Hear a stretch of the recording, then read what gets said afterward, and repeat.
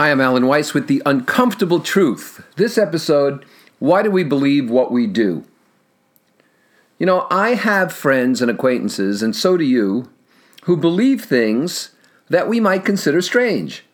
From a flat earth, and there are people who believe in a flat earth, to government conspiracies, from UFOs to Sasquatch. And maybe some of you believe in some of those things, and that's okay with me. Because we like these friends and these acquaintances, and often we treasure them.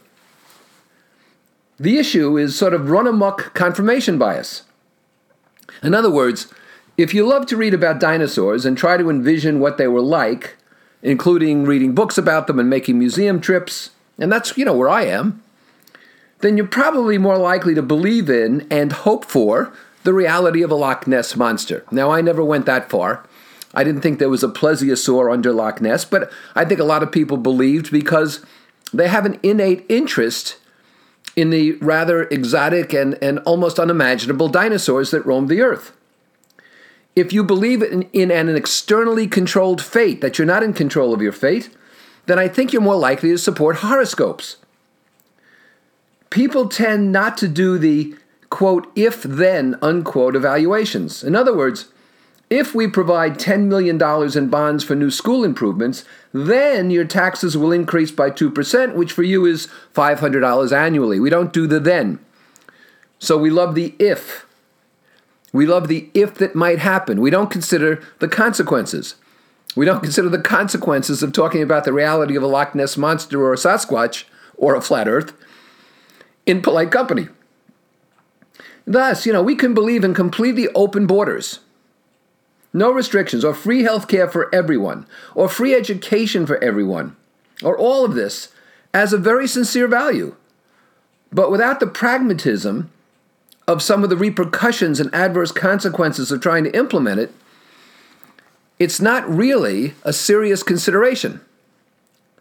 We also believe what we do because we think in memes such as occupy this, or tax the rich, or when I was back in school, power to the people. That avoids heavy thinking. An easy phrase avoids deep investigation. There is no if-then, simply a catchy phrase. Phrases and categories means you don't really have to understand something. What do you expect from an aging boomer? What do you expect from some millennial? What do you expect from a woman, from someone his age, from someone with their background? It doesn't work. When I wrote 70 and More, the book, I discovered that there were many agreements in values and beliefs between people who were considered millennials and people who were considered boomers. I also found that there was disagreement on the same issues among boomers, and there was disagreement among some issues by millennials. There are no categories that we can neatly drop people into and therefore dismiss them. Another problem in terms of why we believe what we do is that blame mitigates our need to find out what's really true and how to end false beliefs. If it was Fred's fault, we can move on. It was Fred's fault. Discipline him. Try to give him some skills, coach him. But now we can move on. There's no problem. We found the blame. I've seen headlines in the Wall Street Journal and the New York Times on the same day about the same issue, written completely differently. Recently, after a vote on impeachment, a vote to impeach by the House, the Wall Street Journal reported, vote passes in historic day, now the proper forms must be sent to the Senate.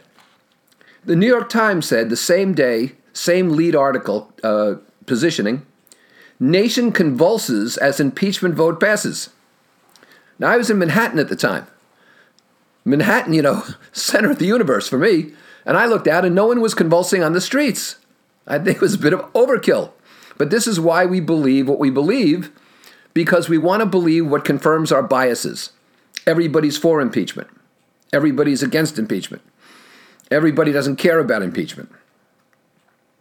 Broadcast news today, let's face it, carries its own inflection, provided by the newsreader, provided by the station, provided by the directors and editors and so on both sides. Internet postings, as opposed to broadcast news, simply carry the biases and beliefs of the poster, and they're supported by others who carry the same baggage. Hence, we have huge confirmation bias and artificial momentum on social media because we're preaching to the choir. This is why I don't think, any political debate ever changed anyone's mind. We're there to hear what we want to hear. And I think most people make up their minds long, long before the debates, long before they enter a polling place. I mean, I think it's hysterical. There are people standing outside polling places in the prescribed, 50 yards or whatever it is, trying to change people's minds at the last minute. It's not going to work. You might as well get warm. Stay inside. And on the internet, on social media, we're simply listening to people who confirm our beliefs. And that's the truth on both sides of any aisle. Now, do some things actually take place which confirm otherwise strange biases? Does somebody really have evidence of Sasquatch hair on a tree and a video of them in the distance? Well, look, in the 1930s, some fishermen off the island of Comoros, I believe it's pronounced, over in the Indian Ocean, captured a strange fish. They didn't know what it was. They never saw anything like it, so they had the smarts not to cut it up or throw it back. They took it to land. They gave it to some local expert, who in turn took it to a greater expert, and they discovered it was a coelacanth. And the coelacanth had been believed extinct for 60 million years, except no one told the coelacanth. And it turns out they were still living in the deep parts of the ocean where they normally hang out. And it's estimated they could live for 80 or 100 years. Nobody knows, and they're primitive as hell. But there they were. And so some of us who might believe in dinosaurs would say there's an evidence that maybe down there amongst the giant squid and the coelacanths is something we don't know about. Who knows? That can happen. Some people hear an idea and they try to make it work for them, Others hear an idea and immediately try to disprove its worth. Still others listen only for ideas which support existing biases. We have to be more open than that. We have to entertain everything and understand what makes sense for us. It's not the cable repair guys who are the problem. It's the back office people. If you think about it, the cable repair guys do a good job.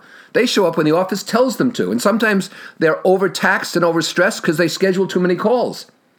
But it's easier for us to criticize the guys in the truck and on the street than the bureaucrats who we never see.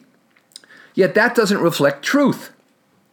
Some people who hold responsible jobs believe that women can't do certain jobs as well as men can, although there's no good reason to believe that. In fact, all empirical evidence is to the contrary. They believe that most foods are dangerous somehow, and that not vaccinating children is an intelligent option. I'm sorry, that's crazy. Why do so many people who do not have celiac disease refuse to eat gluten? Psychosomatically, maybe they believe it works. There's no connection. There are people who believe that hidden billionaires fix every election, and they pass on their privileges, and they think these billionaires pass on the vote, rig it and fix it, to those they want in. Yet over 40 million people didn't vote in the last presidential election. That could change any election. 40 million registered voters. I doubt it's the hidden billionaires. It's the people sitting on their porches and people watching TV and people watching ball games who decided not to vote. So we need to stop confirming what we would like to believe and start confirming what the facts tell us we should believe. And that, unfortunately, is the uncomfortable truth.